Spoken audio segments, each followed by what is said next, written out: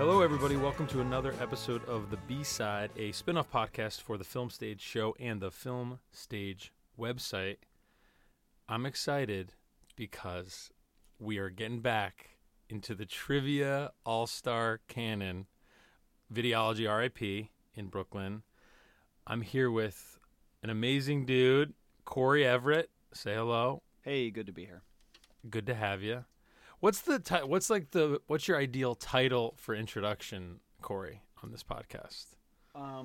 Former trivia teammate. Since you conveniently left me out. I did, but then I did add got a you. shout out. I shouted you out because I felt really bad about and that. that counts. But yes, me and Cory, I think we met, right, at Videology, I think. You knew Jordan Raup, I believe, who is the man who me and him started the Film Stage many moons ago, and I think that's how we met at Videology. And I feel like Jordan was a ringer for the trivia team, and then he was brought like me in as a second degree ringer because it was hard he was to like get. a sub, and then it was like then you came in. And then it was you never left. And then I just never you left. never For left. about You just were there 2 forever, years. which was great. Yeah. And we loved you. No, and we were good. And so we're here today, and this has been a long time coming. We've talked about doing this for a long, long time because there's someone that you love, and that person is Winona Ryder.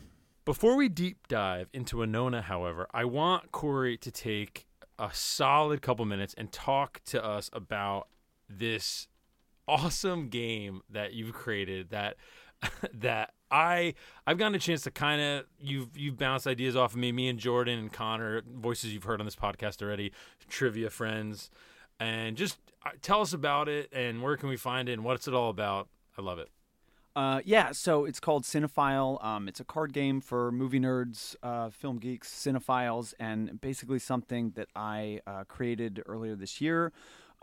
Partially in response to just like going through trivia withdrawal and like since our team disbanded and just like not being able to flex that like nerd muscle anymore of just kind of I know the feeling doing that. And then I think I'm also someone who, goes on road trips or goes to the beach or killing time and has always played, a few of like the standard kind of movie nerd games, whether it's, 6 Degrees, which is like a spin on the Kevin Bacon game, or just like you say name 2 actors and then you try and connect them in 6 degrees or less, or another game where you maybe name a movie star. You say Tom Cruise and then you go around in a circle or back and forth trying to name as many Tom Cruise movies as you can. There's other games, movie actor, things like that I feel like most totally nerds relatable. Sort of already play. And even others think like when me and my wife are on the road, she's less of a movie like fanatic or whatever as I am, but we'll play like the 20 questions. You can take the 20 questions game and make it a movie game, so right. So I basically looked around and I think I'd gotten another game or two and I just wasn't finding the thing that I was looking for, and so I kind of sat down and sketched out on a post-it note basically like, I think I know exactly the game that I would want to play, and I think I know how to make it. So earlier this year, we did a Kickstarter. We raised the money, and basically we've been working on the game. My buddy, illustrator Steve Isaacs, super talented, has been working on the illustrations. And basically we've just been finishing the game, which will be out next year. That's awesome. Next summer.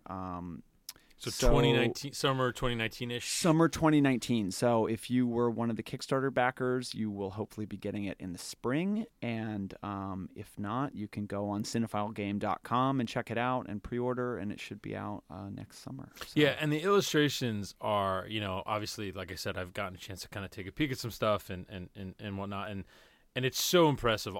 Every element of it, obviously the game itself, but every component in terms of, the way it's made and the illustrations that come with it. And even like the picking, of these actors who you can choose from is very eclectic, which I think was important to you. Yeah, and I think I basically forgot to set up what the game is. So the basic deal is, so it's one deck, it's 150 cards and multiple ways to play. So the idea is like you can, the instructions have 5 different games in it, kind of leveling up from, simple, anyone can play, up through like expert, 6 Degrees, hardcore movie nerds play this game. And the idea is basically like deck of cards is, kind of beautifully designed, and they're just kind of instigators for all these different movie games that some people maybe already play, maybe some new games that you'll find out about. And I just kind of wanted to make basically like the Criterion collection of card games, and was just wondering like, why doesn't this exist? Yeah. And so yeah, just from like the kind of design and the packaging through the selection of actors and movies that are on the cards, just trying to make something like specifically for film nerds and not like some of the games I had played that are kind of made for like a wide general audience. Sure. So the references, whether it's trivia questions or whatever it is, are kind of the most obvious same movies over and over. Your Titanics, your Silence of the Lambs, your Forrest Goodfellas, Gumps. Forrest Gump, Yeah, whatever, exactly, yeah. because they want your mom to be able to play it. Right, And this no, of game course. I kind of wanted to make for like specifically for people that go to movie trivia. You're like, people, Mom, go back in your room. Yeah, right. Let us play our game. Totally. And people who listen to this podcast and people who read the film 100%, stage yeah. and these people. And I kind of know that we're out there. And so I thought, well, somebody should make that game. And so And you made it. That's what I did, yeah. Winona Ryder. Yeah. So specifically the range we're going to kind of get to, but we're going to really talk about, I think, her whole career is 2000 to 09-ish. There's a slew of movies that she made that exist, and you can watch them. Some of them are good. A lot of them are not great. Yeah, and I think it's just an interesting case looking at the whole of her career to kind of see, you know, what happened to it in the early 2000s when she kind of aged out of a certain type of part, and then there was some stuff in her personal life that obviously we'll talk about. Yeah. And then kind of how she sort of came back from that. And it's funny because I was thinking about this before we were recording. I was thinking about how. So my thing with Winona, you're like a super fan, right? You loved her for a long time. I've always liked her, been aware of her, what have you. I was trying to think about her in this context of star, and I do think, and we always talk about, is this person actually a movie star? We were talking about Jamie Lee Curtis, and I think we were talking about it's almost a thing of there's a niche about her, so she kind of is a movie star, but you don't really go to see Jamie Lee Curtis movies. I think Winona is a little bit above that, where there was a period of time where you went to go see a Winona Ryder movie, maybe late 80s, kind of early to mid 90s. And then obviously as time went on, that kind of went away. But in thinking about her as a movie star, I think one thing that, for me at least, that we can kind of get into a little bit later is she feels a little hard to pin down. Like she's a little aware of what's going on and in that way a little elusive. And that's, I think, a compliment as much as it can be a criticism. And kind of as we go through her career, I'll kind of mention how I was thinking about that. But I think it does speak to her role choice, which was kind of myriad and varied. Yeah, so I did. I definitely grew up and loved Winona Ryder and had a crush on her when I was in high school. Now that I'm a 36 going on 37-year-old man, it's a little different, but I still definitely have a fondness. I watched Destination Wedding when it came out, and just kind of seeing her and Keanu together and just seeing their chemistry playing off each other just kind of showed to me, even though I didn't think the movie itself was that great, just like I was completely entertained just seeing these two like full-on movie stars just like radiate charm, even though the script was sort of like them at each other's throats, and just showing how much you can do with just like what a movie star brings to the equation. Just like strip away everything else, like the kind of conceit of Destination Wedding is pretty threadbare. Which is just Keanu Reeves and Winona Ryder get seated next to each other on the plane going to some friend's wedding, and they end up kind of bickering throughout the entire weekend, seated at tables, blah, blah, blah. And it's kind of a, dark comedy, love story, what have you.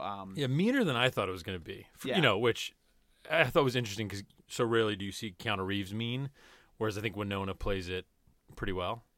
Yeah, and I think for me and for probably a lot of people who watched it or went to see it or VOD or whatever, the appeal was just like seeing these two movie stars he grew up with, from the late 80s, early 90s, mid 90s, just get to play off each other and have fun, and how much that still matters in movies, and how infrequently it feels like that gets to be the star of the show, particularly now, that everything's pushed to the margins of super big and super small. Just like movie stars being movie stars. Yeah, exactly. Kind of, yeah, and I do think Winona was a full-on movie star in the 90s, and I think she has particular appeal, particular in her early career, is basically being like the coolest misfit. She grew up Winona Laura Horowitz. That's right. Had some Horowitz. Yeah, had some interesting kind of academic parents. Ended up growing up on kind of like a hippie commune at one point. And went to high school, was kind of a tomboy, and basically got picked on, and kind of got the shit beaten out of her by like some kids who thought she was a boy. And that story. It was we were talking about that earlier. This story where she defended. What was it? She defended somebody. Basically, after she had gotten famous, so she'd gotten beat up in high school for kind of being a nerd and an outcast, and then after she'd gotten famous, she had gotten approached by a couple of the kids who had beaten her up initially and said, "Hey, do you remember me? We went to high school together." And she was basically like, "Yeah, I do remember you. Go fuck yourself." And that was just kind of like, I feel like it's that kind of attitude that really drew the people that loved Winona to Winona, combined with her early roles, in Beetlejuice, in Lucas, in Lucas, her first role. 1986, which I've never seen. I meant to watch before this podcast. Oh, it's great. I know. Yeah. I keep hearing it's great. And she's great. Cory Haim? Yes. Okay, I think it is. And she's kind of the platonic best friend that I believe Cory Haim doesn't have a crush on because he has a crush on another girl. Right. Yeah. So this is one of her roles, I feel like, that she revisits. So you have Lucas, you have Square Dance, you have Beetlejuice, which is definitely, a lot of people are in that movie. She does stand out. She's kind of doing a little gothy rebel thing in that, right? Obviously, classic movie. You have 1969. Do you know anything about that movie? Yeah, I think that's her, Kiefer Sutherland, kind of a period piece, coming of agey thing. Oh my God! Not look at this. Terribly good, but I did see it in high school when I was running down her entire filmography and kind of seeing everything she'd done. Oh my God, that's crazy. That is definitely a B-side. That's going to be part 2 of Winona after the game comes out. Yeah, definitely. And then obviously Heathers is huge, 1989. Not huge when it came out, right? Not a hit. Made almost basically $1 million, but became and continues to be cult movie and a cult cultural movie. Yeah, and like a TV show now. You know what I mean? Like has this this cultural kind of resonance forever. I actually watched it for the first time for this podcast. Oh, wow. Yeah, I watched it over the weekend. Available still on Netflix if you're listening right after this podcast came out. And yeah, it's definitely funny watching it. It's one of those things where I didn't see it when I was the age I probably should have been when to see it. Mm-hmm. And so I watched it with that sheen of kind of, I can understand how this exploded people's minds, either when it came out in 1989 or if you were the right age, a teenager or something like that, when you first saw it.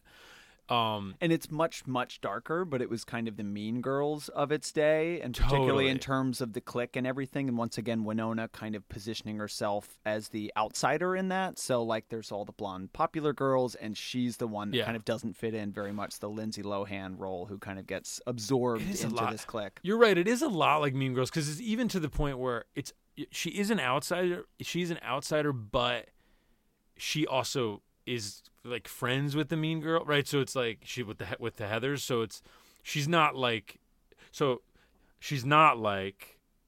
Dinky from Welcome Home, Roxy Carmichael, which is in that movie, which is 1990, I believe. She's straight up the tomboy, nobody's talking to her character. Heathers, it's a bit more nuanced. She's playing both sides, and then obviously Christian Slater comes into the school and basically is a sociopath, and it's crazy. Yeah, if you haven't seen it, you should watch Heathers for sure. Yeah. Particularly through a 2018 lens, it's shocking that this movie got made, and I knew about it even, yeah. And I still was okay. This movie got made 30 years ago. Yeah, it's a dark comedy, but in a world where the things that it's proposing maybe weren't as commonplace as they are now, it's kind of shocking to see some of the subject matter treated the way that glibly. It is. Yeah. Absolutely. Yeah. But and at the time, not even that's not even a criticism as much as it's just Cory saying, you watch it now and you're like, whoa. And then Great Balls of Fire, it's her and Dennis Quaid. It's the Jerry Lee Lewis story. She, I believe, is the young cousin. Is that right? I think that he marries. Yeah, that he marries. And then I mentioned Welcome Home, Roxy Carmichael. And then I guess this is kind of... So these movies, right? Heathers isn't really a hit. Great Balls of Fire, not really a hit. Welcome Home, Roxy Carmichael, not really a hit. But there's momentum, right? There's this, she's doing her thing. She's dating Johnny Depp, I believe, by this point, or about to be, because she's going to make Edward Scissorhands. So yeah, I think she dated about 3 years in the early 90s, and he famously got the Winona Forever tattoo, later shortened to Wino Forever when they broke up. But they were the kind of tabloid young couple of the day, and everywhere they went, followed by paparazzi and that kind of thing. And they were both the young, hot, up-and-coming stars, basically. Johnny Depp was on 21 Jump Street, the TV show, and was kind of making his transition to movies.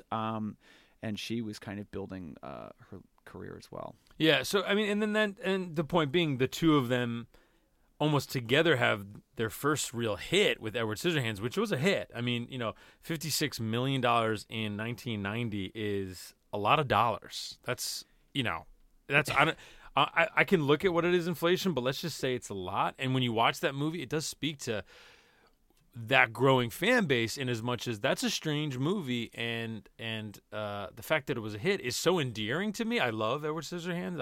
I love it. I'll love it forever. Yeah, I love it's great.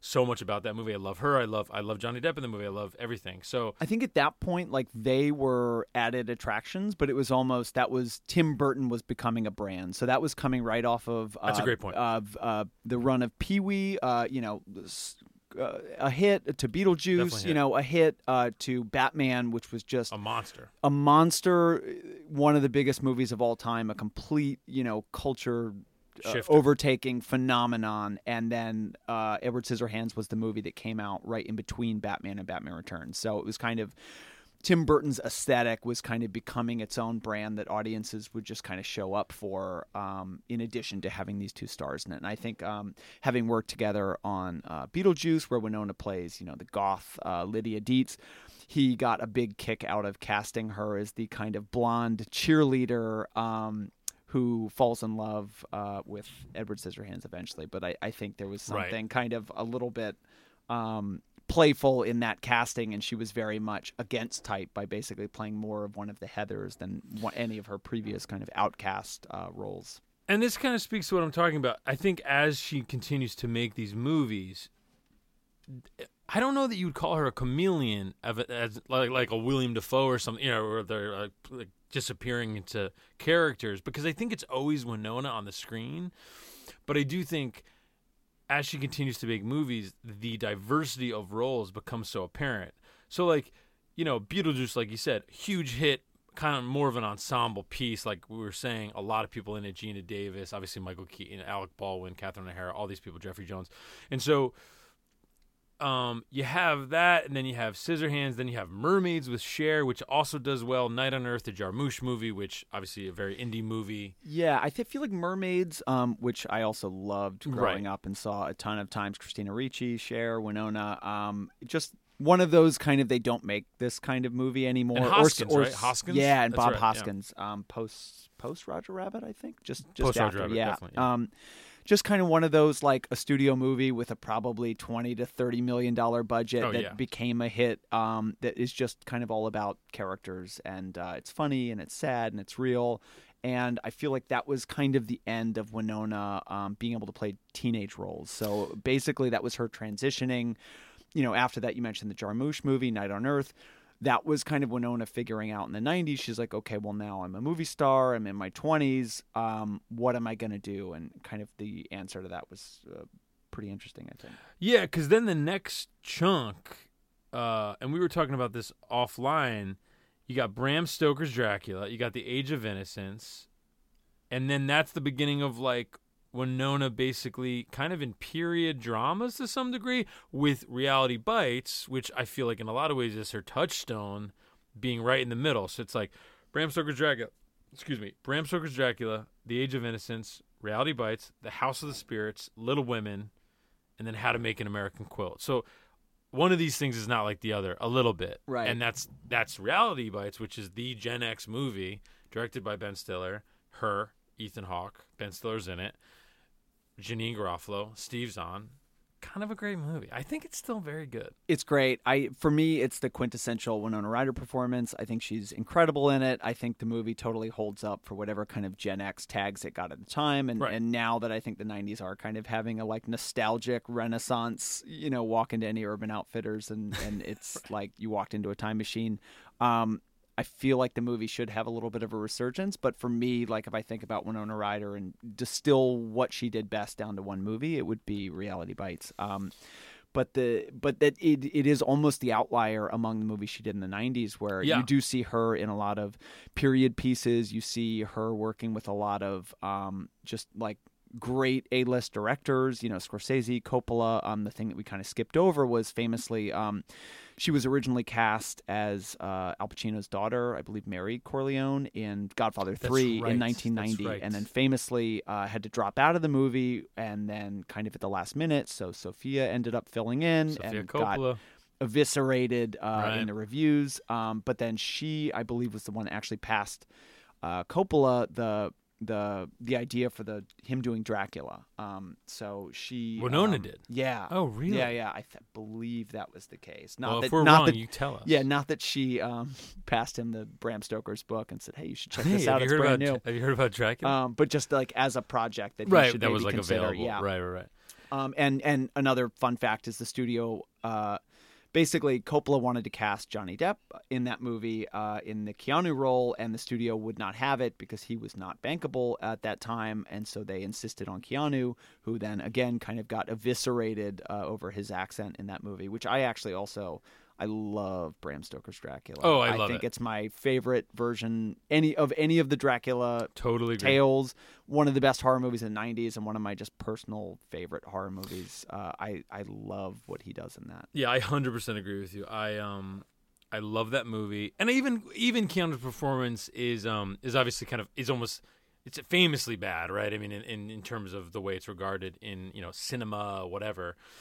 But it works within the context of that film. I obviously think Johnny Depp would have been amazing, would have been more ripe for that moment and that role and what have you, playing Jonathan Harker. But as it stands now, as a piece of art, looking back nearly 30 years later, I think it's basically a masterpiece. I mean, Coppola is just doing even just visually. If you care a little bit and you care to look into what went into so much of the production design, it's unbelievable. I agree totally. And I think it's kind of regarded as being grouped in with Coppola's kind of like sellout period of like a Godfather sequel he swore he would never do, and Jack and all these other things. But to me, I really think its reputation deserves so much more than that, because I think it's so good, and particularly the that he basically took filmmaking techniques from back to silent film era and bits and elements from Nosferatu and Bela Lugosi's Dracula and all these other versions, and kind of put them in a blender and came out with this version. And his son Roman Coppola did second unit on that, and they basically found all these cool, basically some of which were basically like lost ways of doing special effects. So you could do something like the shadow moves across the room, or the hand taps him on the shoulder and he turns around and he's all the way across the room in the doorway, and all these little basically just early cinema tricks that hold up entirely in just as the world was becoming. I mean, it came out in between Terminator 2 and Jurassic Park, so I think which is such an interesting thing which to think was the about. Digital turning point of let's do everything with a computer. And I think Dracula showed like, here's what we can do, even in at times being stagey, kind of some of the early battle scenes against the red backdrop, and doing something boldly stylistic, even if it wasn't quote unquote real, but that was sort of the spirit of the movie. I love it. One thing looking at these movies that I love is that a lot of them, these early movies specifically, they're basically all really good. I mean, from Lucas to the movies we're talking about right now, not the B-side movies, but these movies we're talking about, Reality Bites, Age of Innocence, what have you, they're basically all pretty good movies, and a lot of them are based on famous books, and a lot of them are with really good directors. And it does speak to, I think, something that is not talked about with Winona enough, which is that she knew what she was doing. She knew what she wanted to do to one degree or another. And she definitely had an agenda that came from, an intelligence, an awareness of herself and her abilities and whatnot. Yeah, and I think this was back in the 90s when kind of the idea of selling out was still something that meant something to people, whether it be in music with bands and Nirvana and things like that. It was that, having integrity in your career and making movies that meant something to you and were important and not simply, doing whatever paycheck roles you could get. And I think she was at a really good place in her career where she could kind of pick and choose what was interesting to her. And a lot of those, which is interesting to look back now and reflect on, particularly in the 90s, ended up being costume dramas or period pieces of things. The Crucible, Little Women, Dracula, obviously, and Age of Innocence. And basically looking at those movies, seeing they're all based on, classic books or plays, or also gave her a chance to work with directors like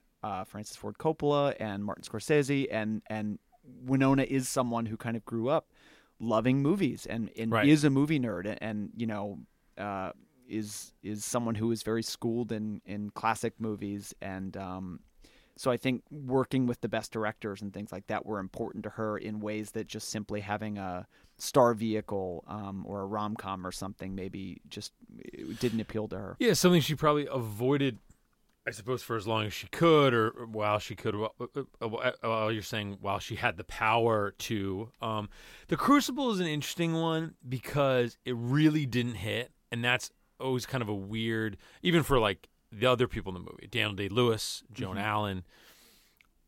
It came out, didn't make a lot of money, got middling reviews, and I do think in 1996 she makes that movie. And it does speak to kind of what would maybe come after, where by that point, maybe that movie star sheen isn't shining as bright for her in terms of her fan base, people going to see her movies. And so I do think The Crucible is an interesting point to look at, because after that you get Alien Resurrection. And now I know that may seem like an outlier, but that was actually one I do actually remember interviews at the time. Believe it came out on my birthday. Saw it in the theater on my birthday. On our birthday. Big. We have the same birthday. November 28th? November 28th. Bro, high five. It came out on our birthday. Okay. Which I did not go see it. I was 2 years old. I was in high school and went and saw the movie. Huge fan of the Alien franchise. Not his best, but interesting. I have seen it. I mean, and Winona, said in interviews at the time, because she basically got asked a lot of like, hey, you're someone who does good movies, and it's very strange to us that you're doing this kind of Alien 4, which at the time seemed like a very tired franchise. Right. And she was basically like, I grew up, like I had an Alien poster over my bed, when I was growing up. Like Sigourney is a hero to me, and also directed by Jean-Pierre Jeunet, who's coming a good off. Director. Yeah. Which does Yes. hold weight with our theory. Totally. Like, it wasn't like she was, making a movie with, I don't know, name your studio hack, blah, blah, blah. Yeah. This was a, French guy, delicatessen, talented City of Lost Children. Yep. Not nobody. Yeah, pre-Amelie, and it for whatever works and doesn't work about the movie, I still think there was no sense on her part that, I'm selling out now. It was kind of like, this is a different gear for the type of movie I normally make, but it's one that I feel completely like secure in doing. And after that, she had a part in Celebrity, as did a lot of other famous people, Leonardo DiCaprio, Woody Allen's. Yeah, and that's a movie, Woody Allen movie, Celebrity, is such a weird movie because everybody's in it. Nobody remembers it. It was Leo's in it. He plays basically what would become the version of himself and was happening at that time. He basically plays the most famous person in the world. Yeah. While he was the most famous person in the world. Yeah, I don't know if they filmed it before Titanic, I mean, but it came out. It was one of the movies that 98. came out right after. Yeah. And yeah. And we were talking. I was just having a casual conversation with somebody, and we were talking about he was so big after Titanic that The Man in the Iron Mask was a hit. Completely. And he was in it, not even, a solid supporting role, but not one of the leads, right? And then if you look at the marketing for the movie, front of all the posters, that's how big of a star he was. Yeah, and I worked at the movie theater in high school when Titanic came out. And remember, it playing on 4 screens, hearing the Celine Dion song about 35 times a day. Ad infinitum. At the end, because it played over the end credits, it would also play on the soundtrack in the lobby once an hour, and so you'd hear it 4 times cleaning up, and then again. And so I remember that era very well. I remember The Man in the Iron Mask coming out. I still, to this day, have never seen that movie, but remember the Leo head showing up in force because he was in it. That's a movie where everybody's doing the accent that is their accent. The direction was just like, look, let's just keep your accent. Don't worry about it. And so Leo is like Leo. His accent's just, if Leonardo DiCaprio was the king of whatever, right? And he just Titanic Leo doing his thing. To this day, he's still the king of whatever. He will always be the king of whatever. Yeah, but so and then one thing I wanted to mention though about Winona is that she got nominated 2 years in a row for an Oscar, which I don't think I fully appreciated. She got nominated 93, 94, 95 Oscars, but for movies in 93, 94. Age of Innocence and Little Women, which is crazy to me. Yeah. Like, she was crushing it. Yeah, completely. And right in the middle, Reality Bites, which was a Sundance movie that was also... like, Oscar noms, and also, like, she was quote-unquote cool, right? Yeah, it wasn't like, absolutely. It was both. It was both at the same time. And I do have a soft spot for How to Make an American Quilt, and I always have. And I got I got a bonus answer at trivia once on How to Make an American Quilt. It all comes full circle. And do you know what the question was? I still remember this because it was so weird. The question was, what was Jared Leto's first credited film role? And it was one of those things. And me and you were both like this. Like, I had that nugget in my brain. I don't know how. And nobody knew it in the room because it was just obvious who would ever know such a dumb fact. And I just was like, in the middle of nowhere, like Rain Man. I was just like, Jared, or I was like, How to Make an American Quilt. And Maggie, who we loved, who's the host, was just like, how did you know that? Like, she was like, did you cheat? And I was like, I swear to God, I'm embarrassed. Yeah. No, I did not cheat. Complete sidebar, but yes, rip videology. And the best part of movie trivia was not the answers that you knew. It was the stuff buried in your brain that you were like, I'm not sure why I think this is right.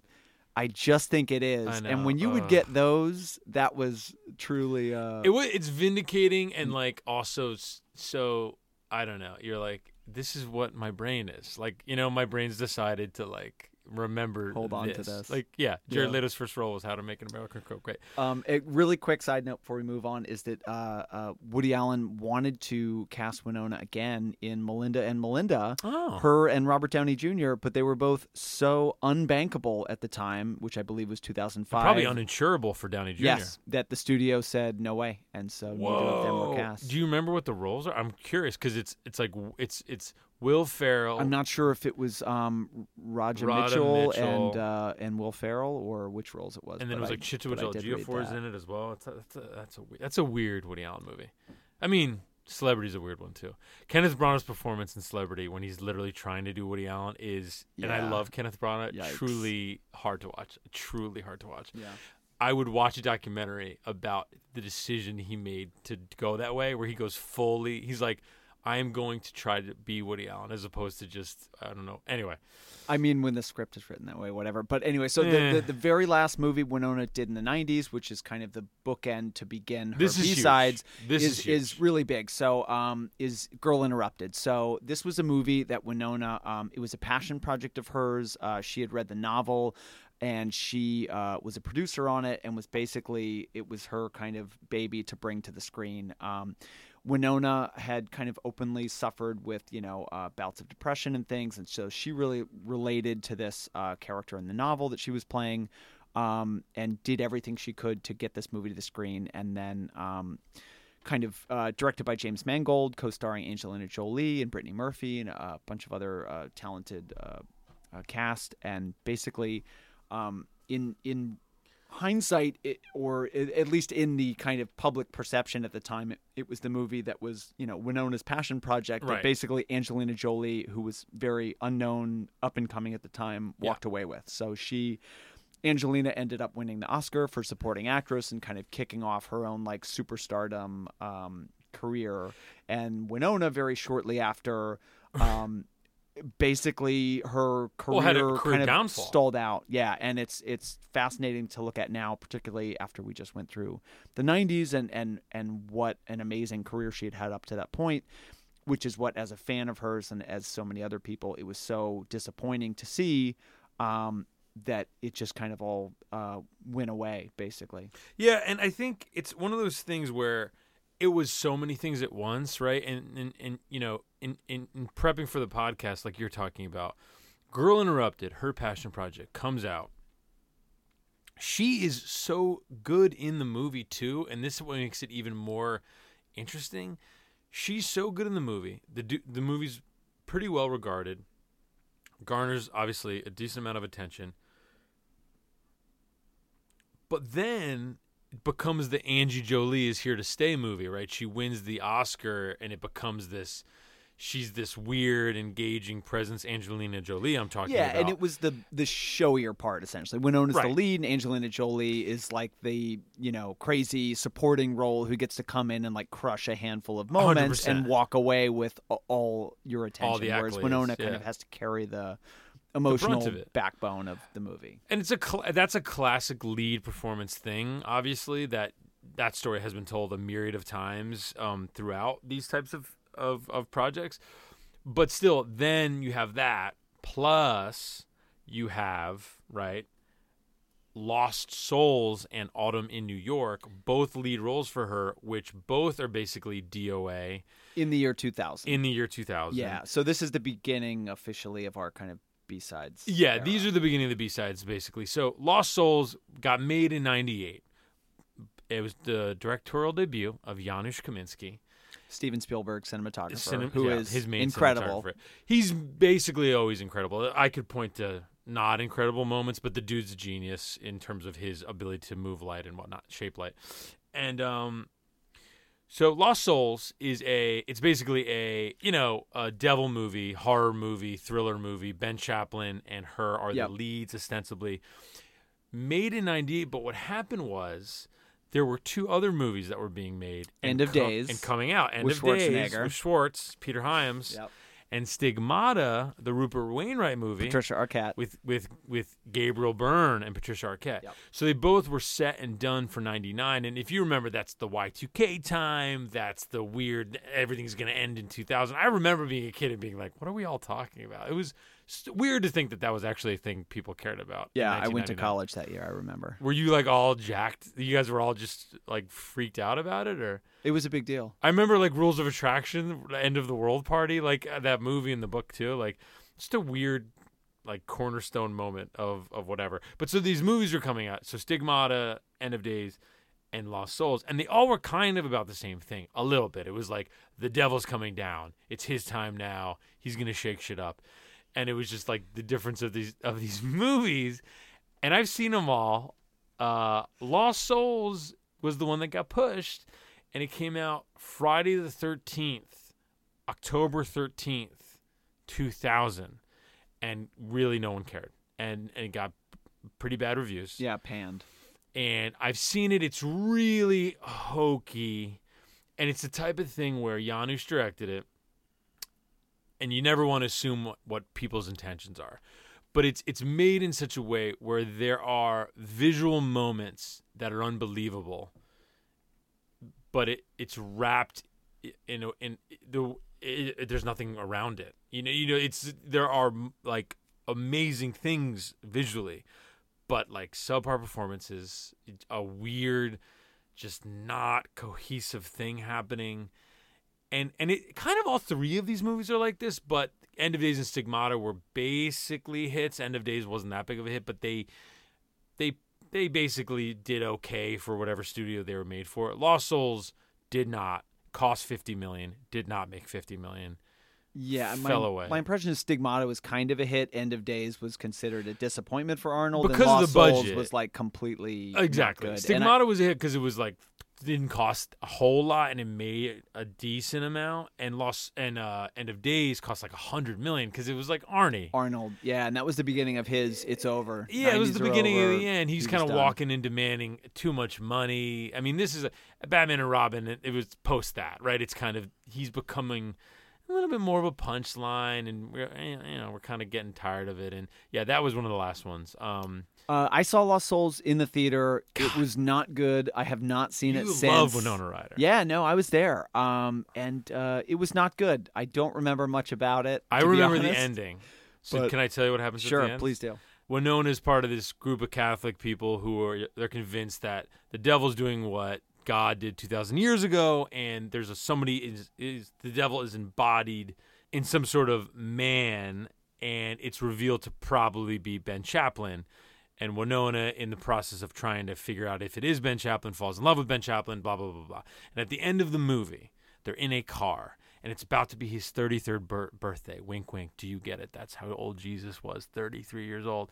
And they're both convinced that, like, I don't think it's going to happen. Like, it might happen, it might not happen. I don't think you're the devil. They think they've beat it, and they're in a car, and it turns to 12 midnight, and it's his birthday, and nothing happens. And they're like, we're good. It's all good. And then something happens, and the car clock starts to freak out, and numbers 666 come up, and that's the end of the movie. It's a bad ending, like an ending, like not bad, like it is bad, like not good, but bad, like evil, like he's the devil. That's how the movie ends. You kind of had me riveted, to be honest. I still think about that ending. Curious. Isn't that weird? It stuck with you. Yeah, but I didn't like it when I was watching it, however old I was. It definitely wasn't in the movie theater. 3 years old. In the womb. I wish I was that -2. young. But that last moment does stick with me, though. It is true. Anyway, that's my main memory of Lost Souls. And I believe, if I'm remembering this correctly, the souls are lost. Yes, the souls were lost. And I don't think Winona did any press for that movie. So whatever troubled kind of history it had getting out, I believe maybe she had kind of backed away from it, and I think people knew it was being dumped, and it wasn't like put in. I'll tell you something. 2,000 screens with the hopes of being a blockbuster. I think it was kind of like, let's just get this out quietly and get it over with. I'll tell you something. The Elvis Mitchell New York Times review, which I did read before this podcast, is particularly mean. That dude's funny. When he hated a movie, like it really came across. Like he pulls not a punch in that review. If you have any curiosity, it's probably as entertaining as Lost Souls. Read that review. It is, oof. Anyway, so she makes Lost Souls. She makes Autumn in New York, same year, obviously, but as we said, Lost Souls was made before. I have a soft spot for Autumn in New York, directed by Joan Chen. Right, okay. I do not. I like but go it. ahead. You don't like it? I believe I also saw this in the theater. Oh kind God, of a melodrama. Winona, Richard Gere, it's older Winona, guy. It's a cancer movie. And it was it was So check this out. She's How about of this? cancer. How about this for a premise? Sure. Okay. We got a guy in New York. It's a New York guy. He's rich. He's a womanizer. He's Richard Gere. Are you describing Pretty Woman? I bet that's how they sold it. And he's doing his thing, man about town, and he falls in love with this quirky gal who has movie cancer. Yeah, and it's Winona Ryder. And they spend an autumn in New York City together, and he learns how to be a better man. Directed by Joan Chen, who I love, who's in Twin Peaks. Right, Josie Packard. And it's so derivative, obviously, right? Like even me describing it, you're like, that sounds like I've seen that movie before. Me and Connor talked about the other version of that movie with Keanu Reeves, ironically, called Sweet November. Sweet November, Charlize. It came out around the same time, also a movie cancer movie. And yeah, I'll just simply say that it does have a certain touch to it that I love and remember, and I think Winona's a big part of that. I'm a big Richard Gere fan as well. So maybe it's just the stars simply in the movie that I ride for, but it's a movie when if it's ever on TNT, I'll watch 20 minutes of it. All right. And I'll kind of ride for it. It wasn't really a huge bomb, but it 37 million domestically, Box Office Mojo tells me. $65 million budget, $90 million worldwide. That definitely speaks to the time period where a movie like that could cost that much money, where it's just two people in a city, right? Sure. Where now that movie, Destination Wedding, for example, right, is an indie. I mean, it doesn't even get a release. It's basically VOD. I think my impression at the time was just like, I didn't know who Richard Gere was other than the Pretty Woman guy. He Sure. had white hair. I was like, why is he creeping on Winona? Yeah. Her with Johnny Who's this Depp, I guy? get. Her with Keanu, I get. Her with Ethan Hawke, I get. Who's this old dude? So for me, Julie Mecca, my lovely mother, was a Richard Gere head for as long as I was alive. So for me, Gere was always like, I always thought of Richard Gere as this like, oh yeah, my mom loves Richard Gere. Like, oh, Richard Gere, yeah, sure. So he was always, I always liked him, and my mom always loved all of his early movies, like all of them, like Yanks, Blood Brothers, obviously Days of Heaven being, everybody, a lot of people like that one. Right. Yeah, I've gone back and kind of watched American Gigolo and Days of Heaven and things. And But I American think Gigolo is one of my favorite movies. right. But at point the being, time, I was kind of like, I don't know what's going on. We were living here. two separate Gere type of lives. Two separate gears. We were in two separate gears. If you want to go there. But so Autumn in New York comes out, kind of come see, come saw, right? Like whatever. It comes out, doesn't really get well reviewed critically, doesn't really do much at the box office. And then she steals some shit. Yeah, and then she steals some shit. In 2001, I can't remember exactly when it was. It was before or after September 11th, but it was basically in the year 2001. Winona walked. It feels like the type of thing that's before September 11th. That's projection. Yeah, I actually, you're probably right But I that mean, it was the biggest deal in the world, which it would not have been after September. If it happens in October, I think Sure. people are just like, who okay, cares? what the fuck ever. So at the time, Winona basically, only a couple of less than hit movies off of, an amazing, incredible A-list career, 2 Oscar nominations, walks into I believe it's a Saks Fifth Avenue in Los Angeles, puts a several $1,000s worth of stuff in her purse, and gets caught. And basically it becomes this gigantic tabloid scandal. And it really was. I remember how big it was. I was 12, right? Or 13, I remember being like, oh man, Winona Ryder. Like I remember speaking of my mom. I remember my mom being like, I can't believe she, like that. Yeah, and it was just this huge, insane cultural flashpoint of people, wondering how this, respected A-list actress who must have been rich and such had done this thing. And I think there was some talk of, oh, well, she was on certain medication or this or that or whatever. And there was a court trial and there was a whole grassroots, literally Free Winona T-shirts, even though she was not in jail or anything. And basically, tell me you had a Free Winona. Tell me you had a my girlfriend at the time, I ordered her a Free Winona shirt, which was Winona. I believe she had a cigarette, and there was like a giant bouffant hairdo that she never actually had, but that was the kind of whoever made the shirt had styled it this way. Shout out to whoever that person. Yeah, and it was great. And so there was kind of a pushback against whatever the tabloid forces were at the time. But it feels like now, in retrospect, what you can see looking at the movies that came after this, that her career basically did not recover for almost a decade. So the next movie to come out after this is Mr. Deeds, which is a big, I believe, summer, but it was at least a big Adam Sandler movie. Yeah, summer release. Yeah, in 2002, but that was a movie she had filmed prior to this happening in 2001. So at the time, it was kind of like, oh, okay, like maybe things will be okay. It's a big studio movie. It's an Adam Sandler movie. It's a hit. And I think she had liked Adam Sandler movies and him, and that was kind of the reason it wasn't any kind of, I need to have a hit or anything like that. Mr. Though Deeds, I'm sure it was perceived that way by people. Yeah, probably at the time. Perhaps incorrectly, yeah. And then you look at the kind of next 6 or 7 years of movies, and it was generally indies, Sundance movies that did not do terribly well, disappeared pretty quick. And, kind of hearing the Woody Allen anecdote, he had tried to cast her in 2005 and was basically told, like, he couldn't. Yeah, don't do it. And funny enough, Robert Downey Jr. and Winona are both in A Scanner Darkly, which we'll talk about quickly. Yeah, in a minute. And so you kind of see that it's not a matter of Winona sort of all of a sudden making, really left field choices or anything else. It's kind of, she basically got blackballed by Hollywood. I haven't followed her career as closely, but that makes sense when you look at these movies because, as we've said, she seems to have a very sharp, or to have had a sharp, keen sense of, not only, not what's going to work, but what she wants to do and the passion behind it. And whether or not it works, the motivation seems to be clear. And then obviously, to what you're saying, and I hear you on this, post Mr. Deeds, or I guess starting with Mr. Deeds, it does feel like maybe things get a little thinner for her. Like people aren't calling as much.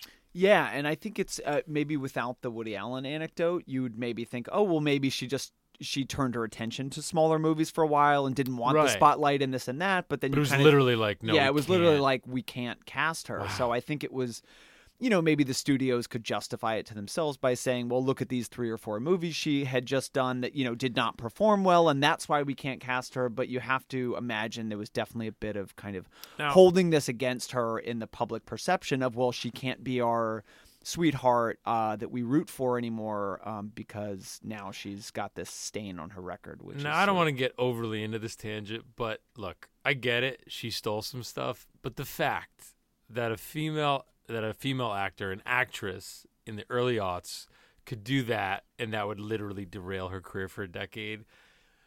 And then this other stuff that we know has been going on, mostly male dominated, obviously has been revealed in this current moment.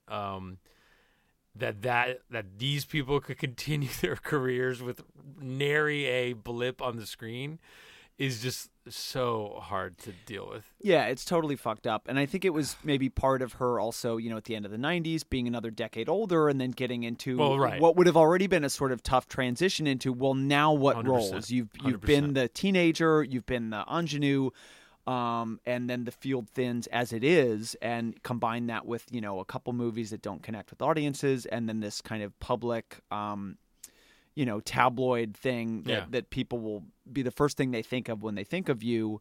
And then it's basically like you kind of see why there was a few quiet years there. And so basically right after Mr. Deeds, she has a supporting role in the Al Pacino movie Simone, which I Andrew Niccol, baby. You have some love for. I have a little bit of love for it. It's not a particularly good movie, but Andrew Niccol obviously is the guy who gave us Gattaca, wrote and directed Gattaca, which I do love. I'll be traveling as well.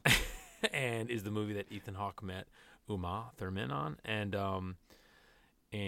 look how gossipy I am, like saying that like that's the reason, you know what I mean? Like, oh yeah, that's the reason I love. All right, Daily Mail. I know. But but I do love Gattaca. But Niccol wrote and directed that, and then he wrote The Truman Show, which I love. And then he Justin Timberlake.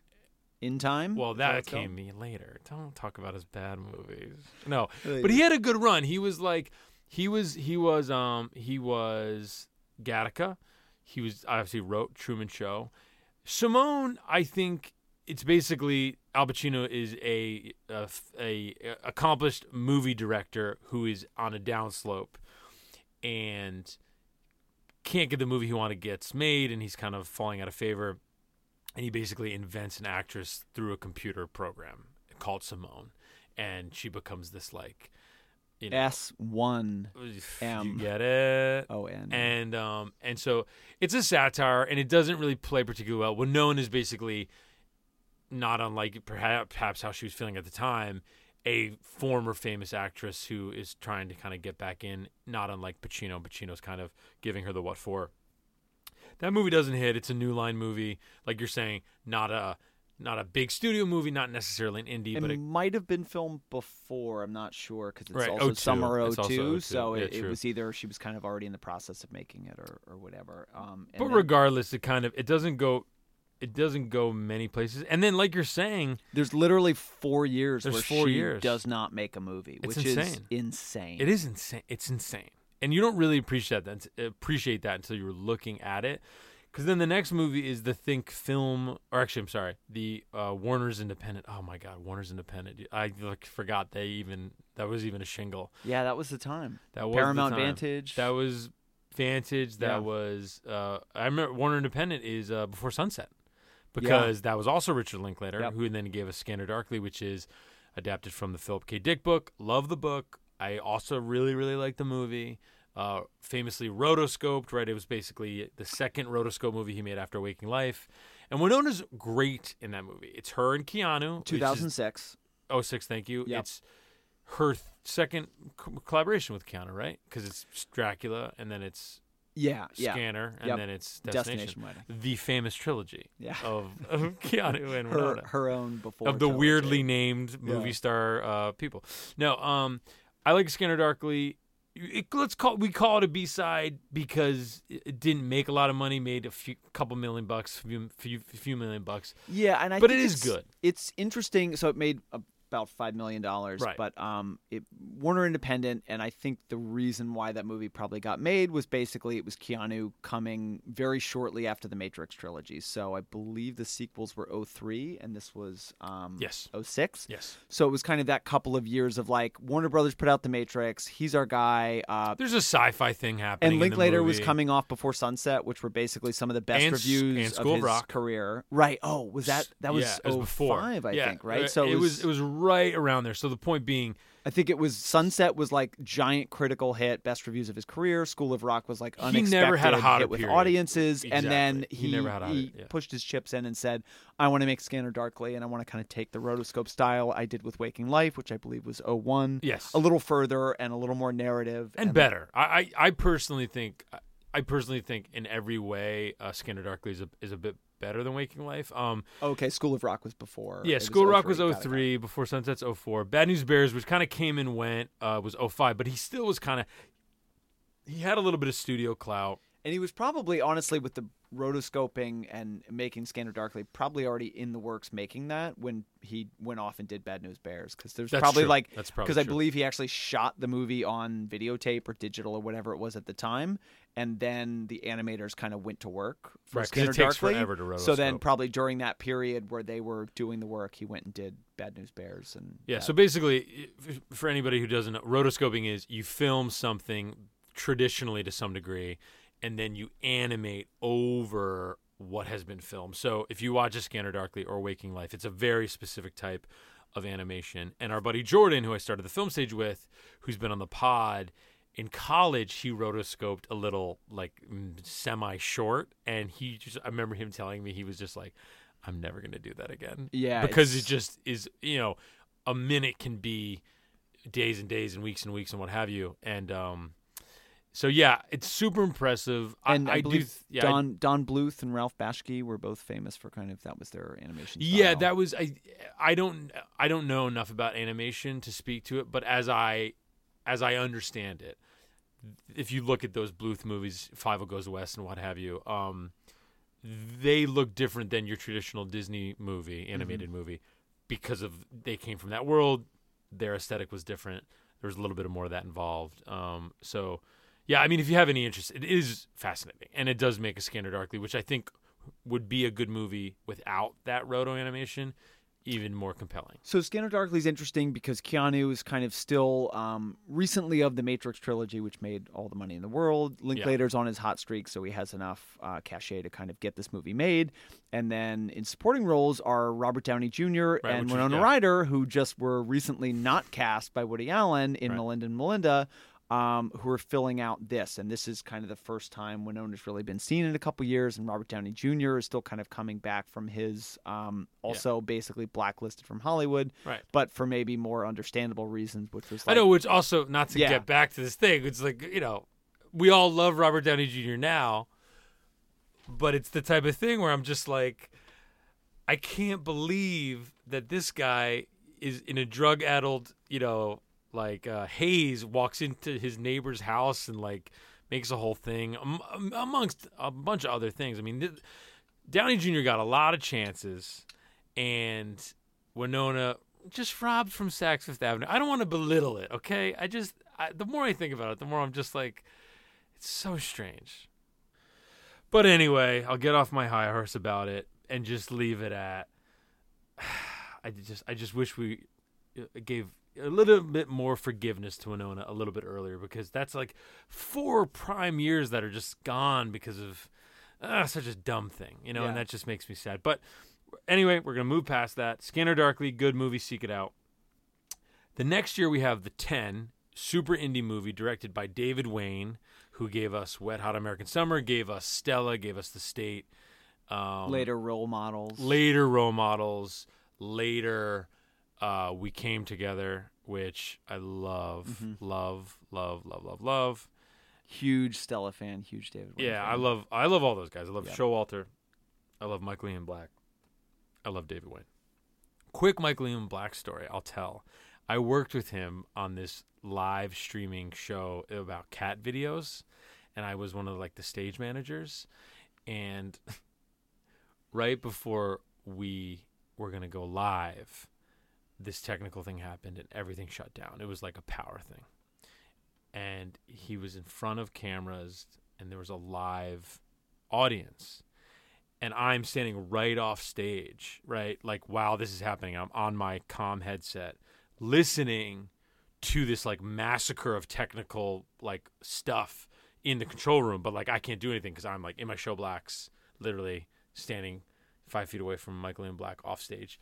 And he realizes what happens because things shut down, and he looks to me, and I'm like, what do you want me to do to my bosses, the directors upstairs? And they're like, just tell him he's got to riff for a couple minutes. And so I had to turn to Michael Ian Black. He's looking at me like, what the fuck just happened? And I'm like, yeah, they're just saying, can you just riff to the audience for a couple minutes and we'll be back up? And he literally looked at me. He's like, what the fuck, man? And then he turned and just had to do a 3-minute set, to these 100 people in this venue waiting for the stream to happen again. And he was a pro about it. He had did never it. played guitar before and just nailed Smoke on the Water. It Note was for amazing. note. The guitar came out of nowhere. It was just the best materialized, riffing and he I've was ever just seen. "Sama," and it was just unbelievable. And he did it. But truly he was a total pro about it. And I don't even know if I'm going to keep this story in the podcast because it's so brutal. But it was. I got it, though. Anyway, regardless, that's my Michael Ian Black story. The 10 is David Wayne, and Winona, it's loosely based or completely based. Oh, well, yeah, on loosely, on the whatever. 10 Commandments. Comedically based Sure. on the 10 Commandments. And Winona's, I don't know what commandment. I guess it's lust. It's her whole thing is she falls in love with a puppet. Right, and so super irreverent comedy. If you know these guys at all, David Wayne and Michael Ian Black and Mike Shaw, it's so it's 10 vignettes starring different actors it's loosely 10 enacting shorts one of the, basically. And hers, I feel is one of the least talked about ones because the ones that you'll see pop up every once in a while is the as a goof bit where somebody. A doctor pulls a prank and he puts someone in somebody's body and it's as a goof and then he goes to jail. There are some that show up once in a while. I feel hers doesn't, even though she owns this. She basically plays this wife who falls in love with a puppet, and then the husband catches her, and it's this whole, and it's played totally straight, right? So the beauty and of her she fully performance, commits. and this is her, right? And this, I think, is what we're talking about is she fully commits to this, and it's a comedy performance, but she's playing it as though it was any actor she's fall in love with in this unfaithful tryst, and it's worth it. I was rewatching bits of it ahead of this podcast, and I was reminded how kind of underrated that movie is. I think it's ultimately disappointing, but it is funny. Yeah, it has its bits. I remember Yeah. I literally saw this at an advanced screening or maybe opening weekend when it came out. I think Ken Marino was there for a Q&A at the Sunshine on Houston Street. Big fan of him, yeah. Also, rest in peace. I think that theater's not there anymore. Oh, yeah, the Landmark now. Yeah, Landmark. And I remember I was just a huge Wet Hot American Summer fan, and this was the first David Wayne directed movie he had done since then, and that was 6 years later, and so I was so ready for this to be my favorite movie. And I left and I was a little disappointed. Yeah. I think, like you said, it has some memorable bits to it. I do remember being surprised at Winona kind of being in something this silly, and I think that was just purely a product of she liked these guys, she liked their sensibility, she wanted to be involved, and it was an ensemble movie with Paul Rudd and a million other people in it. And so Everybody's her in it, showing yeah. up for one of these segments, you can totally see how she was game for that. And even though she had done Mr. Deeds, which was kind of a Adam Sandler, broadish comedy, she played more or less the straight kind of love interest role. So you'd never seen her kind of do something this ridiculous before. No, I totally. And the shame of the 10 is that Think Film put it out, and basically at the moment that movie was coming out, Think Film went away. So And like Wet Hot, it just totally tanked. And exactly like Wet Hot, it totally tanked. And then obviously well, not obviously, but David Wayne wouldn't get a hit as a director until the next year when Role Models came out, which was his like more of a studio Paul Rudd, Sean William Scott and movie. I think it was somebody else's script that he I kind think of directed it was, or rewrote. But or it's a good whatever, movie. maybe. I think Role Models it has is its fun. moments. Yeah, I think it's fun. Anyway, so yeah, the 10 comes and goes. Nobody really sees it. There's 2 movies that come out not too long after that. Sex and Death 101 is written and directed by Daniel Waters, who wrote Heathers and a lot of other movies in the 90s. Obviously, Heathers being one of the breakouts of Winona's career. 20 years prior. 20 years prior. This movie is horrible. I don't really want to spend a lot of time on it because I don't like getting overly negative with movies on this because, like I said in previous podcasts, it takes a lot to make movies. I have a lot of respect for everybody involved in terms of like people who put up the lights and the sound and the whatever. But Sex and Death 101, Simon Baker's a star. It's basically like he's getting married to Julie Bowen and he's a ladies' man. And he's at that moment where he's like, I want to marry her, but I don't know, blah, blah, blah. He like runs a fast food chain and he weirdly gets an email that's a list of 101 women. And these are all the women he's supposed to sleep with in his life. And his fiance is only number 29. And he's like, well, that doesn't make any sense because I'm going to marry her. And then, of course, that list puts his whole life in a spiral where he's like, I need to know who these women are.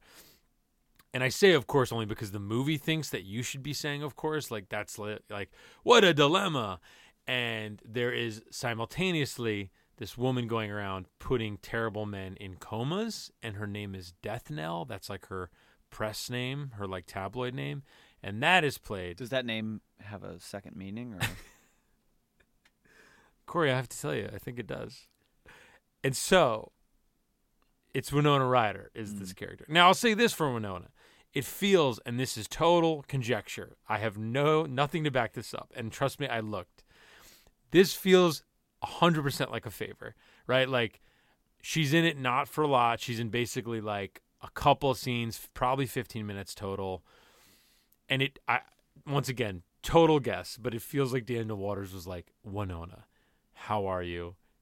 Would you mind? Right, or maybe they were buds because around this time, maybe they're buds. They started talking about maybe they'll do a Heather sequel. Maybe they're buds. That's true. That's true. So maybe they were talking. Simon Baker, I got no problem with.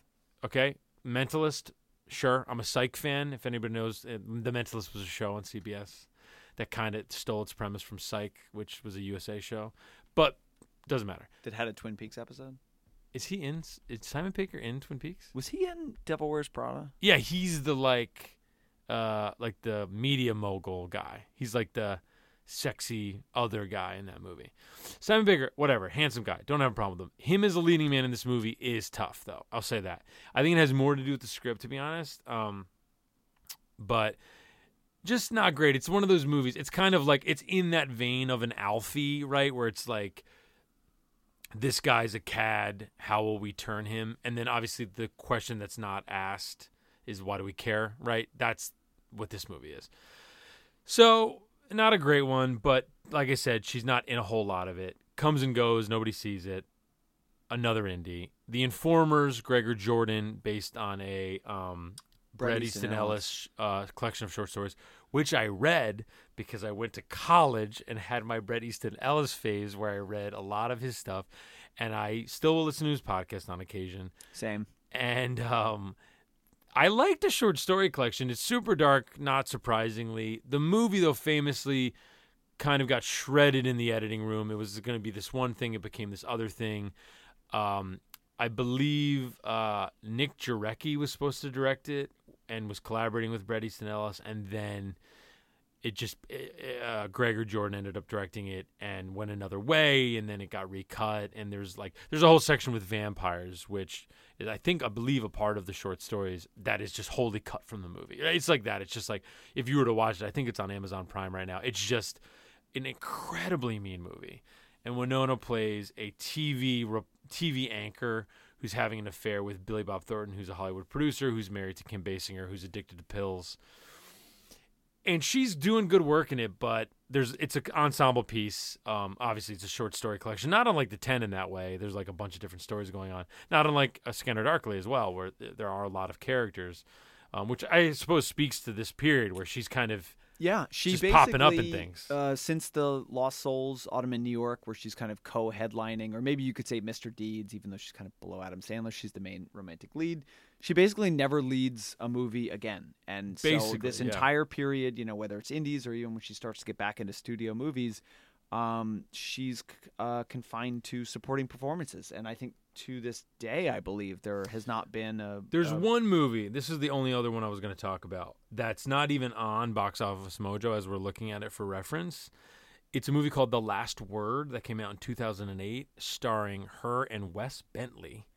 And the premise of The Last Word, which I have watched and is on Amazon Prime, if you want to watch it, is that Wes Bentley, who is the primary lead, he's a writer who makes his money writing people's suicide notes for them.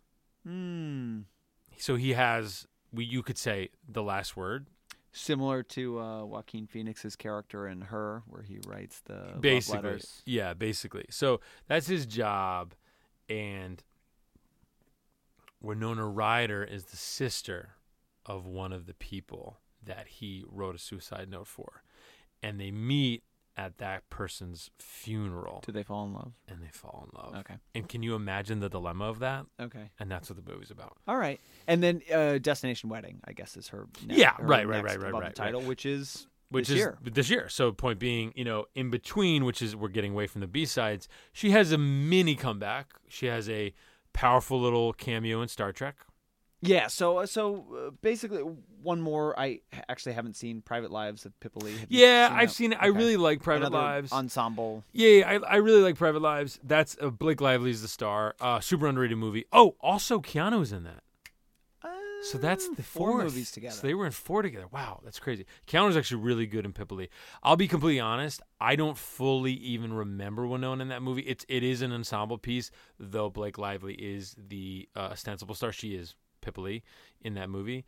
And I believe, if I'm not mistaken, she's the titular role. I believe Robin Wright is also Pippa Lee. Regardless, Winona's in it, Keanu's in it. Underrated movie, written and directed by Rebecca Miller, who I ride for. And Daniel Day-Lewis's wife, who Winona starred with in The Crucible, yeah, which was written by her father, yes, Rebecca Miller's father, Arthur. So, obviously that connection makes a lot of sense. Private Lives of Pippa Lee. Watch it. I really like it. It's a good movie. Not a lot of people saw it. Underrated. In the midst of these B-sides, Scanner Darkly, Pippa Lee, 2 solid indie dramas that Winona's in and are worth checking out. And so, yeah. So for me, there's still a couple years after this and a couple movies after this where it feels like she's still kind of in supporting roles or maybe not totally found her way back, but it's. But the movies are seen. Yeah, and what I kind of see is the beginning of her kind of comeback and people sort of accepting her again is basically she gets a cameo in Star Trek, the J.J. Abrams 2009 movie as Spock's mom. Yeah. And she's good. She has a good couple of scenes. And then I think in 2010 she gets a role in Black Swan, Darren Aronofsky's movie with Natalie Portman, where she kind of plays the aging ballet star to Natalie Portman's kind of younger up-and-comer. And it's a really kind of self-aware bit of casting in that kind of Natalie Portman, as a person about a decade younger than Winona, sort of came up and also as an almost child actress and sort of getting the smart, offbeat, strong, kind of working with great directors, roles that Winona had gotten maybe a decade before. And so I think the casting of her is very intentional, and kind of her kind of facing off in a few scenes with Natalie Portman is very sort of winking in a self-aware, meta-textual way. And also just a fucking great movie. Yeah, see, me and you kind of just I liked Black Swan, and I think its power, just as a piece of art and piece of just a piece of movie making, it's hard to kind of deny, even if you're put off by it, which I think I probably was more than most people who did see it. There's so much in it that's so good, including Winona's supporting performance, that it's impossible to just be like whatever about that movie, right? I don't. There are other Darren Aronofsky movies I like more, but I totally understand and appreciate why Black Swan hit as hard as it did. And like we're saying, it speaks to how if you give Winona the opportunity to say yes to these movies, she probably will. Yeah, and a kind of A-list filmmaker giving her a shot and saying, "Yeah, I want you in this." And even though it and is, crushing it, is, I don't know. Do you like Winona in this movie? Yeah, and even though it really is just a couple scenes, yeah, but she makes a real impression, and it also feels like because she had almost a decade basically where she was either in really small indie movies or supporting parts or whatever it was, it felt like. Because Black Swan, was probably made almost $100 million, was an Oscar winner, all these things.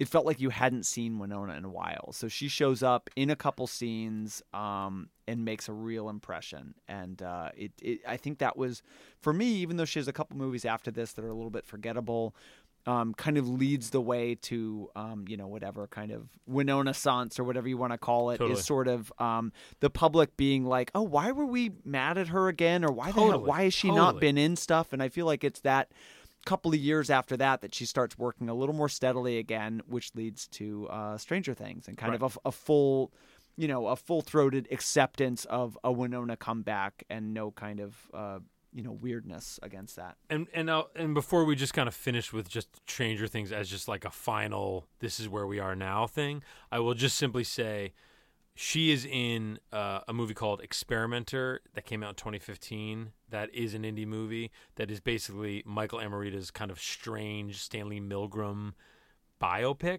where she plays Stanley Milgram's wife. Peter Sarsgaard plays Stanley Milgram of the Milgram Experiment and what have you. Kind of a great movie, I think, underrated, pretty great movie. She's pretty great in it, and almost not unlike Private Lives, not unlike Scanner Darkly. Seek it out. If you like Winona, you'll find stuff in there. Definitely seek it out. And by the way, Black Swan, worldwide, nearly $330 million. Unbelievable. Which is crazy. Unbelievable. Yeah. It didn't even cost that much. Just a monster, that movie. And got him the chips to make Noah and say, I want even more. And then got him the chips to be like, I'm going to make Mother, which... Do you like Mother? Give me the Mother tick. What's your Mother tick? I admire Mother. Sure. It's a movie that I really want to love. I only saw it once in the theater. It didn't hit me, but by the end, I begrudgingly... It's like you just have to admire swings that big and the fact that they can get financed and get one of the world's biggest movie stars in them. I don't know that it entirely worked for me, but I have to give it its due. I'm not a fan. Okay. But maybe, I don't know. I try to keep an open mind with these things, but I saw it in the theater as well, and I did not walk away pleased. Yeah, it's not my favorite Aronofsky, for sure. Regardless. Yeah. But so, yeah, Winona gets Stranger Things, the Netflix series. Yeah, which is interesting kind of culmination because when it was first announced, basically, it's almost funny now to think about that the kids are all stars and the Duffer Brothers and the mythology and the whole show. When it was announced, it was kind of Winona doing Netflix show and felt like, oh, that's interesting. That's weird. That's, is it going to be any good? Do we know? She was kind of like the star top billed thing in the show. Yeah, like the big announcement. Yeah, and then the show came out, was not really expected to do much. I think Netflix put it out in the summer, didn't put that much like advertising behind it, and just kind of became this gigantic, huge tsunami word of mouth hit that people just watched it. They loved it. They got obsessed with it. And almost to the point where you sort of forget that Winona is on the show because the kids are such. Well, and I remember, and even I remember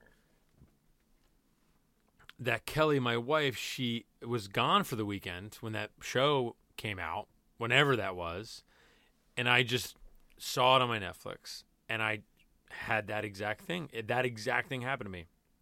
Friday evening, got off set, and I just pressed play on the episode, and by Sunday afternoon, I had watched season 1 of Stranger Things. And I just remember I was like, oh, like that Netflix days thing. Yeah. That I rarely, even now, I do rarely do that. And that was a very specific moment. And I don't even know that I loved it, but obviously I must have loved it a little because, yeah, like you're saying, it all hit and it worked to whatever degree it worked. And I watched it all and it came into work Monday like, hey, did you guys see Stranger Things? I watched all Stranger Things. Like, and other people I work with were like, yeah, I watched all of it too, you know? Right. And it's like an interesting kind of, Stephen King meets Steven Spielberg homage thing, which is, none of the movies that she was in, but I think just because it's kind of, set in the 80s and it has such, so stylistically indebted to that time period, and she was such an icon coming up in that time period, there was a bit of, self-awareness in the casting of, well, now she's the kind of mother of this new group of kids, whatever. The interesting thing about the show to me is like I'm so glad to see her back again, but it's almost that she feels to me miscast on the show. Like I think her being hysterically upset, grieving mother is like not her strength, and it's like kind of like almost like the Duffer Brothers wrote the part and then realized they could actually get Winona in it, never had expected that, and kind of slotted her into something that doesn't necessarily feel like it's an extension of her persona or her kind of strong-willed characters. Or I don't think she's bad in the part. I just don't think it suits her strengths, which is why when you come away from the show, you're thinking of the kids more than you're thinking of her. You're thinking of Hopper or whatever, which is kind of a bummer to go, you've got fucking Winona Ryder here. Like, why don't you make her, yeah, she can be, a mom or Will's mom or whatever, but maybe she was also a misfit in school and has an edge to her and is not your conventional kind of suburban 80s mom, which is sort of the way the part seems to be written. So this would be my counter to that, because we were talking about this before we recorded. I basically agree with what you're saying, but this brings me back to my elusive comment about her as a performer from earlier, which is that I really like her in the show, though I do feel that it does feel off to some degree, where you're watching her perform, and it feels different from what she's done before. But I think it does speak to her ability in as much as that's just not the Winona. This is the new Winona, right? You know what I mean? I think when you're talking about it, you're thinking about it as the Winona that you grew up with, that you love, that was this type of person, was a rebel, was a costume drama pro academy darling for a moment, was a rebel in the real world, was a momentary movie star, Girl Interrupted, what have you, right? That whole period. Now it's this whole different thing where, because even in Destination Wedding, there's a lot of theatrical things happening in it, and I do think speak to kind of this new, and even like the meme of her with her facial expressions at the Emmys or the Golden Globes, where people, I think we're laughing with Winona, right? Like she was just being funny, and I think that was meant to be taken in light and whatever. That's what it is now, right? So I think